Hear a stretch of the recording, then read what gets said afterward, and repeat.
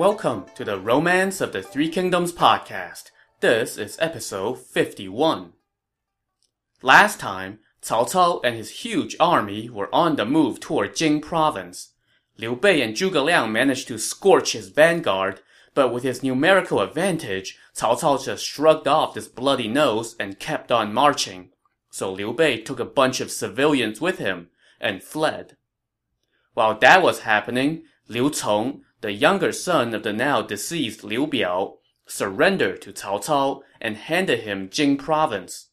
Cao Cao summoned Liu Cong for a meeting, but Liu Cong was too afraid to go, and one of his officers, Wang Wei, advised Liu Cong to launch a surprise attack on Cao Cao instead. Liu Cong, however, told his uncle Cai Mao what Wang Wei had said, and Cai Mao, who had been the one pushing for Liu Cong to surrender, was not about to put up with this. "How dare you go against heaven's will and speak such nonsense?" he chided Wang Wei angrily. "You traitor! I wish I could eat your flesh!" Wang Wei retorted equally angrily.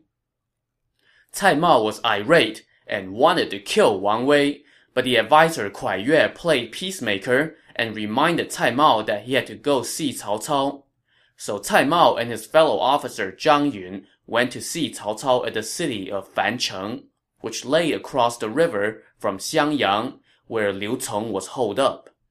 There, Cai Mao and Zhang Yun met Cao Cao and launched into hyper-suck-up mode to get on his good side. "How many troops and provisions does Jing province possess?" Cao Cao asked them. 50,000 cavalry, 150,000 infantry, 80,000 navy, for a total of 280,000, the two sycophants answered. "Most of the money and provisions are stored at Jiangling. The rest are spread out. It's enough to last a year." "How many warships do you have? Who is in charge of them?" Cao Cao asked them. "We have more than 7,000 warships, large and small," Cai Mao answered. "We too oversee them."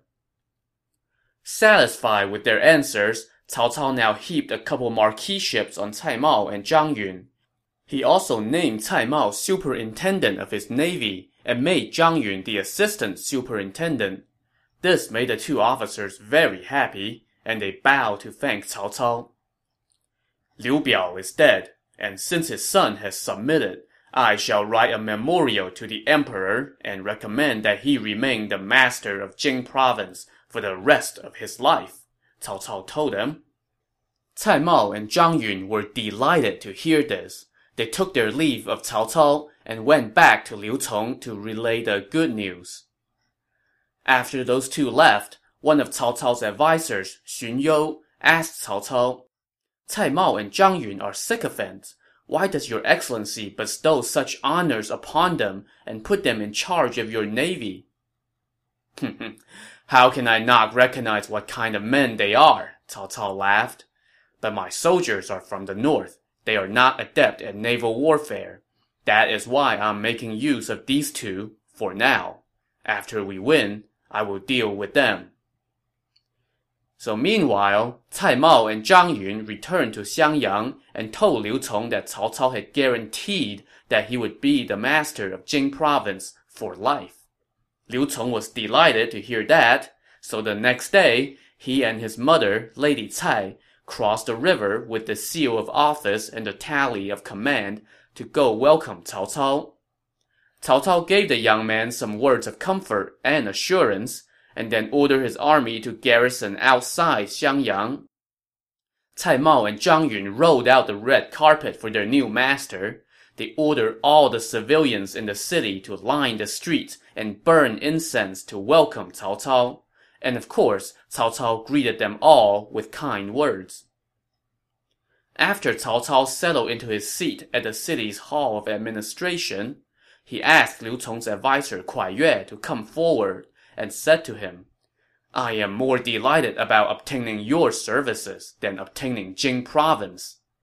He then appointed Kuai Yue as governor of Jiangling and gave him a marquiship. In fact, marquiships were being handed out left and right to most of Liu Cong's staff of advisors, which, of course, was meant to buy their loyalties. Now, as for Liu Cong, Cao Cao had something special in store for him.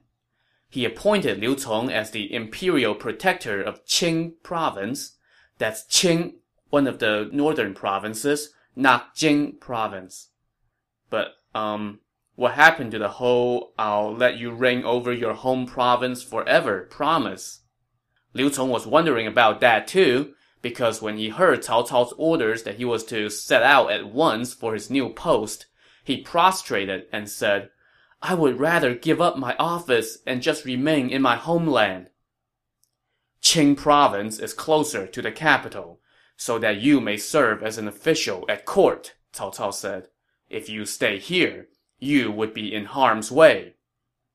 I'm sure that Liu Cong was touched by Cao Cao looking out for his best interest, but Liu Cong tried time and again to beg off the assignment. Cao Cao, however, refused to allow it. In the end, Liu Cong had no choice but to set out with his mother. They were accompanied only by the officer Wang Wei, the one who had remained loyal to Liu Cong, while most everyone else was busy ingratiating themselves with Cao Cao. The rest of Liu Cong's former officials saw them off at the river crossing. And won't you know it, as soon as Liu Cong and his mother had gone off, Cao Cao summoned his officer Yu Jin and told him, "Take some light cavalry with you and chase down Liu Cong, kill him and his mother, so as to eliminate any future concerns." Yu Jin went as he was ordered and soon caught up to Liu Cong. "By His Excellency's command, I am here to kill you and your mother. Offer up your heads now," Yu Jin shouted. When she heard this, Lady Cai pulled Liu Cong into her arms and wailed. Yu Jin was unmoved and ordered his men to kill them. Wang Wei put up a dogged fight to defend his master, but he was just one man after all, and in the end, he was overwhelmed and cut down. The soldiers then dispatched Liu Cong and his mother. When Yu Jin reported back to Cao Cao, he was handsomely rewarded. That little nasty bit of business concluded, Cao Cao then sent out men to search for Zhuge Liang's family, so as to exact a little revenge on the man who had twice burned his troops. But there were no sign of them. As it turned out, Zhuge Liang was a step ahead and had already moved his family into hiding far away, much to Cao Cao's dismay. Still, despite this little disappointment, the campaign was going pretty well for Cao Cao so far. He had control of Xiangyang, one of the key cities of Jing province, without having to fight for it, and he has already disposed of the former master of the province. But there was still the little issue of Liu Bei remaining at large and on the run. He was heading toward Jiangling, a key strategic location with ample money and grain. So of course, Cao Cao could not let him get there. Cao Cao ordered that one of the newly surrendered officers from Xiangyang should lead the way for his army as they pursue Liu Bei. At that moment, all of the Jing province officers were present except for the general Wen Pin. So Cao Cao sent someone to look for him. Only then did Wen Pin come to see him. "Why have you come so late?" Cao Cao asked him. "As a servant, I could not help my master protect his territory," Wen Pin replied. "The thought of this fills me with sadness and shame. If anything, I have come too early." He then started to weep. "What a loyal official," Cao Cao said. He then named Wen Pin the governor of Jiangxia and bestowed upon him, you guessed it, a marquiship. He then ordered Wen Pin to lead the way for the army. Just then, scouts reported that Liu Bei and his flock of civilians were traveling only a few miles a day, and they were only about 100 miles ahead.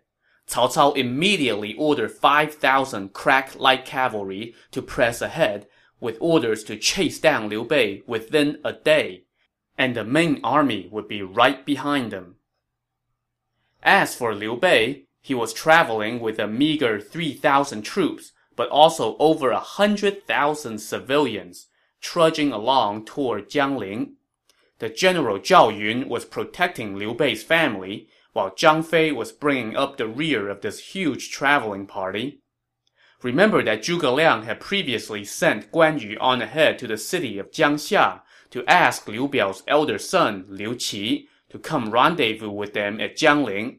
But they had not heard any news from Guan Yu since he left, and Zhuge Liang was getting a little concerned. "May we trouble you to go to Jiangxia yourself," Liu Bei said to Zhuge Liang. "Liu Qi is indebted to you for giving him life-saving advice before. If you go to see him, he will surely come." Zhuge Liang agreed and went on ahead with Liu Bei's adopted son, Liu Feng, and 500 soldiers. Later that day, while Liu Bei was traveling with a few of his advisors, a raging wind suddenly kicked up, sweeping dirt toward the sky and blocking out the sun. Liu Bei was alarmed and asked what this omen meant. One of his advisors, Jian Yong, was skilled at divination. He took the auspices and was alarmed.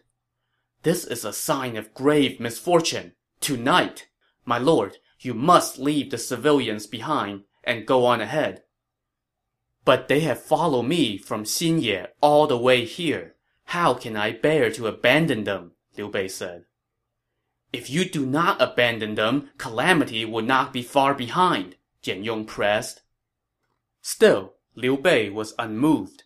He asked what lay ahead. His attendants told him that was the county of Dangyang, which sat next to Mount Jing. So he ordered the traveling party to set up camp on the mountain that night. It was the end of autumn, and that night, a bone-piercingly cold wind blew through the masses that followed Liu Bei around dusk. The sounds of people crying could be heard everywhere. Around 1 a.m. that night, the sounds of crying were suddenly drowned out by roars coming from the northwest, loud enough to shake the ground. Liu Bei hurriedly mounted his horse and led his detachment of 2,000-some soldiers to face the enemy. But this was the 5,000 light cavalry that Cao Cao had sent on ahead, and they were unstoppable as they poured into the mass of humanity that surrounded Liu Bei. Liu Bei was fighting for his life. Just then, Zhang Fei and his troops arrived, and they carved out a bloody path and protected Liu Bei as they fled toward the northeast, fending off enemies as they ran. They ran and ran and ran, until dawn had cracked and the cries of battle gradually faded into the distance behind them. Only then did Liu Bei pull up his horse. By now, he only had about 100 riders with him, including Zhang Fei. Everyone else, the civilians, his advisors, his family, and Zhao Yun, who was protecting his family, were nowhere in sight. Seeing this pitiful state of affairs, Liu Bei wailed. 100,000-some lives have met with such calamity because of me, and I don't even know the fate of my officers and my family. Even if I were made of wood, I would be heartbroken. Just then, he saw his advisor and brother-in-law Mi Fang stumbling toward him, with several arrows stuck in his face. "Zhao Yun has turned on us and defected to Cao Cao," Mi Fang shouted as he approached. "No, Zhao Yun is my old friend. He would never betray me," Liu Bei chided him. But Zhang Fei was not so sure. "He must have seen that we were in dire straits and decided to defect to Cao Cao for wealth and rank," he said. "No, Zhao Yun has been with me through thick and thin," Liu Bei said. "He has a will of iron, and he cannot be moved by wealth or rank." "But I saw him heading toward the northwest with my own eyes," Mi Fang said. "Let me go look for him myself," Zhang Fei said. "If I find him, I will run him through with my spear." "Do not be fooled by your mistrust," Liu Bei said. "Do you not remember how your brother Guan Yu once slayed Yan Liang and Wen Chou while serving Cao Cao? Zhao Yun must have gone off for a good reason. I doubt that he would abandon me." Still, Zhang Fei would not listen and went off with 20-some riders. When they arrived at Changban Bridge, he noticed a stretch of woods to the east. And to his credit, Zhang Fei suddenly had a brilliant idea. He ordered his riders to cut down some branches, tie them to their horses' tails, and ride back and forth within those woods. This kicked up a lot of dust, which, from a distance, looked like a huge army.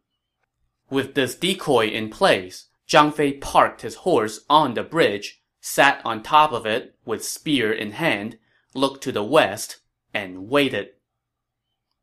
So, what did become of Zhao Yun? Just as Liu Bei guessed, he was no turncoat. When Cao Cao's light cavalry first swept in, he was enveloped in the melee, and he kept fighting until dawn. By then, he had been separated from Liu Bei, as well as Liu Bei's family, which he was supposed to be protecting.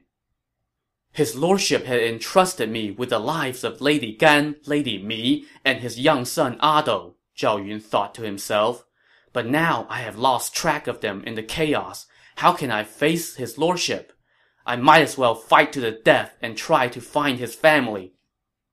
When he looked around, he only had 30-some riders with him. But, what the hell, let's do this thing anyway. So Zhao Yun rode around amid the chaos, looking for Liu Bei's family. Everywhere, he heard the wails of the civilians, loud enough to make the heaven and earth tremble. And everywhere, he saw countless wounded civilians leaving their loved ones behind as they fled. As he was wading through this madness, he suddenly spotted the advisor Jian Yong lying in a patch of grass. "Have you seen the two ladies?" Zhao Yun asked him. "They abandoned their carriage and were fleeing on foot while carrying the young master," Jian Yong replied. "I tried to catch up on horseback, but when I went around a hill, an enemy officer stabbed me off my horse. My horse was stolen, and since I'm unable to fight, I have been lying here." Zhao Yun ordered one of his men to give a horse to Jian Yong, and then sent 2 soldiers to escort him to go meet up with Liu Bei. "Tell his lordship," Zhao Yun said, "that I will find the ladies and the young master, even if I have to go to the ends of the earth. If I cannot find them, then I shall die on the battlefield." He then galloped off toward Changban Hill. Just as he was traveling, he suddenly heard someone crying out to him. He held up and asked the man who he was. Turns out this guy was one of the soldiers escorting the 2 ladies' carriage. He had been wounded by an arrow and was just lying on the side of the road. When Zhao Yun asked him if he knew the 2 ladies' whereabouts, he answered, "I just saw Lady Gan, with her hair hanging loose and her feet bare. She was heading south with a group of civilians." When he heard this, Zhao Yun could not even tend to the wounded man and instead sped off toward the south. Sure enough, he saw a group of a few hundred civilians scrambling for safety. "Is Lady Gan among you?" Zhao Yun shouted. Indeed, she was. Lady Gan was running in the rear of this group, and as soon as she saw Zhao Yun, she began to cry aloud. Zhao Yun dismounted, stuck his spear in the ground, and wept. "It is my fault that we were separated," he said. "Do you know where Lady Mi and the young master went?" "We were being pursued, so we abandoned our carriage and mixed in with the civilians," Lady Gan answered. "But then another squad of soldiers set upon us and scattered the group. I have been running for my life. I do not know where Lady Gan and Ado went." Just then, the civilians began to cry out. Another squad of enemy troops had arrived on the scene. Zhao Yun grabbed his spear and hopped on his horse to go take a look. In this squad, he saw a man tied up on a horse. It was none other than Liu Bei's advisor, Mi Zhu. Behind him was an enemy officer carrying a saber and leading about 1,000 men. This guy was a lieutenant under the general Cao Ren. He had just captured Mi Zhu and was on his way to report his accomplishment and receive his glory. Unfortunately for him, he ran into Zhao Yun. Zhao Yun let out a mighty roar and galloped toward the enemy officer. As you may have guessed, the guy I'm not even bothering to tell you the name of was no match for one of the top warriors in the novel. Zhao Yun's spear struck, and the enemy officer fell dead off his horse. Zhao Yun rescued Mi Zhu, chased off the enemy soldiers, and seized a couple horses, which he gave to Mi Zhu and Lady Gan. He then opened a path through the enemy ranks and escorted them all the way to Changban Bridge, where he saw Zhang Fei standing on the bridge. "Zhao Yun, why did you betray my brother?" Zhang Fei shouted. "I was separated from the ladies and the young master, so I fell behind looking for them," Zhao Yun answered. "Why do you say I have betrayed his lordship?" "If Jian Yong had not come on ahead and told me what happened, we would be fighting it out right now," Zhang Fei said. "Where is his lordship?" Zhao Yun asked. "Not far ahead," was Zhang Fei's answer. Zhao Yun turned to Mi Zhu and said, "You may escort Lady Gan and go on ahead. I will go back and search for Lady Mi and the young master." He then rode off again with a few riders, back along the way he had come. As Zhao Yun was riding along, he saw an enemy officer leading about a dozen riders heading his way. This officer held a spear in his hand and carried a sword on his back. Zhao Yun did not even bother exchanging words with him, and instead just charged right at him. After just one bout, Zhao Yun ran the guy through with his spear, and the other riders all scattered. As it turns out, the guy that Zhao Yun had just killed was Cao Cao's sword-bearer. Cao Cao had two fine swords. One, which Cao Cao wore himself, was named Heaven's Prop. The other sword was named Black Pommel, which this guy carried around for Cao Cao. This Black Pommel sword was extremely sharp and could cut through metal as if it were mud. In the midst of the chaos, Cao Cao's sword-bearer, thinking that he was hot stuff, snuck away behind Cao Cao's back with a few men, and they were looting and pillaging. Well, he got his just desserts when he ran into Zhao Yun, and now Zhao Yun had one of Cao Cao's prized swords, and he recognized it as such when he saw the name of the sword engraved on the blade. Wearing the sword around his waist and hoisting his spear in one hand, Zhao Yun dashed once again unto the breach. By now, he was all alone, yet he had no intention of turning back. He kept riding to and fro, asking every civilian he came across whether they had seen Lady Mi. Finally, one civilian pointed and said, "The lady was carrying the baby. She had a spear wound in her left leg and could not walk, so she is sitting in a crevice in a wall." Zhao Yun headed off in that direction and came upon an abandoned house. The mud wall had been damaged by fire. Lady Mi was holding the baby Ado, sitting by a dried-up well at the foot of the wall, and weeping. Zhao Yun hurriedly dismounted and prostrated on the ground. "General, now that you are here, Ado is saved," Lady Mi said. "I hope you will take pity on the fact that his father, after a life of roaming everywhere, has nothing but this little scrap of blood and bone. Please protect this child. If he can see his father, then I would die without regret." "My lady, it is my crime that you have suffered so," Zhao Yun said. "There is no need to say anything. Please, take my horse. I will fight to the death on foot to escort you through the enemy ranks." "No, how can a general be without his horse?" Lady Mi objected. "This child's life is all in your hands. I am seriously injured. It matters not if I die. You should take the baby and leave at once. Do not let me burden you." "My lady, the cries of battle are drawing near. The enemy is upon us. Please get on the horse at once," Zhao Yun pleaded. "I really cannot move. Do not let me bring us all down," Lady Mi said as she tried to hand the baby to Zhao Yun. "This child's life is all in your hands, General."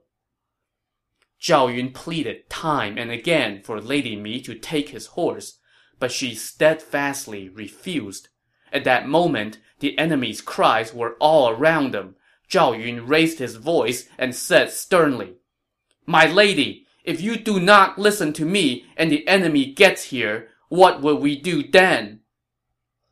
Upon hearing this, Lady Mi made it simple for Zhao Yun. She tossed the baby on the ground and threw herself into the dry well, plunging to her death.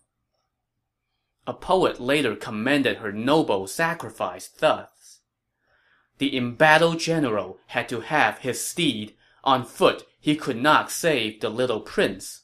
Her death preserved the Liu dynastic line. For bold decision, mark this heroine." Now that Lady Mi was dead, Zhao Yun was afraid that the enemy would try to recover and dishonor her body, so he knocked over the mud wall to cover up the well. This done, he loosened the strap on his armor, removed his chest plate, and corralled the baby into his bosom and secured him there. No sooner had he climbed back on his horse and grabbed his spear did an enemy officer arrive on the scene with a squad of foot soldiers. This was a lieutenant under the general Cao Hong. Wielding a two-edged, three-pronged blade, he made straight for Zhao Yun. But within 3 bouts, Zhao Yun's spear sent him to meet his maker, and Zhao Yun scattered the foot soldiers and carved out an escape path. Just then, another squad of Cao Cao's troops blocked his path. This time, the guy at the front was not some no-name lieutenant. Instead, it was Zhang He, who used to be one of Yuan Shao's top generals before defecting to Cao Cao. Zhao Yun did not even bother with words and let his spear do the talking instead. After about a dozen bouts, Zhao Yun forced his way past Zhang He and ran, since he was carrying precious cargo. As Zhang He gave chase, Zhao Yun whipped his horse hard. Suddenly, with a loud crash, he and his horse both sank into a ditch. Zhang He was just about to stab him when suddenly a beam of red light shot up from the ditch, and Zhao Yun's horse leaped out of the ditch with its master on board. Zhang He was so unsettled by this miracle that he fell back, which was just fine with Zhao Yun. But just as he began to flee again, 2 other enemy officers shouted from behind, demanding his surrender. Meanwhile, 2 more officers waited for him up ahead. All 4 of these guys used to serve Yuan Shao before defecting to Cao Cao. Zhao Yun took on all 4 of them and showed no sign of backing down. Just then, Cao Cao's troops swarmed in. Zhao Yun pulled out his newly acquired sword and started hacking away. Wherever he swinged his blade, he cut through armor and made blood gush like springs. Incredibly, he managed to fight off this swarm and make his way through the enemy ranks. While all this was happening, Cao Cao was watching from his perch atop Mount Jing. He noticed this unstoppable warrior down there wreaking havoc among his troops. Cao Cao asked who that was, so his general Cao Hong galloped down the hillside and shouted, "Warrior, please leave your name." "I am Zhao Yun of Changshan," was the immediate answer. When Cao Hong reported this back to Cao Cao, the latter could not help but admire Zhao Yun's valor. "What a warrior! I must capture him alive," Cao Cao said. So he quickly sent out word to all his troops that if Zhao Yun came their way, they were not to shoot arrows at him and must instead try to capture him alive. Well, his soldiers were probably looking at each other and thinking, "Are you kidding me? You did see what he's been doing to everyone he comes across, right? Try to catch him alive? Yeah, no thank you." So thanks to Cao Cao's order, Zhao Yun was able to fight his way through swarms of enemy troops. In this one battle, Zhao Yun managed to cut down 2 of the enemy's standards, took 3 spears, and killed 50-some enemy officers, all with his lord's infant son strapped to his chest. This feat was the battle that made Zhao Yun a household name for centuries to come. This also happens to be one of my favorite episodes of the book, and one of the reasons that Zhao Yun is one of my top 2 or 3 favorite characters from the novel. It's such a memorable part of the novel that this is one of those scenes that you look forward to every time there's a new Three Kingdoms movie or TV show. I have posted videos of several versions of this scene on the website, so go see Zhao Yun kick butt, at threekingdomspodcast.com, spelled with the number 3. Obviously, a fight this memorable cannot go without its own poem in the novel. In blood-soaked battle gown and armor bloody red, he faced down every foe at Dangyang town. Of all who ever fought to keep a lord from harm, who could exceed Zhao Yun, hero of Changshan? Zhao Yun may have fought his way through Cao Cao's army, but he and Liu Bei were still not in the clear, as Cao Cao remained hot on their tail. To see how this chase will end, tune in to the next episode of the Romance of the Three Kingdoms podcast. Thanks for listening.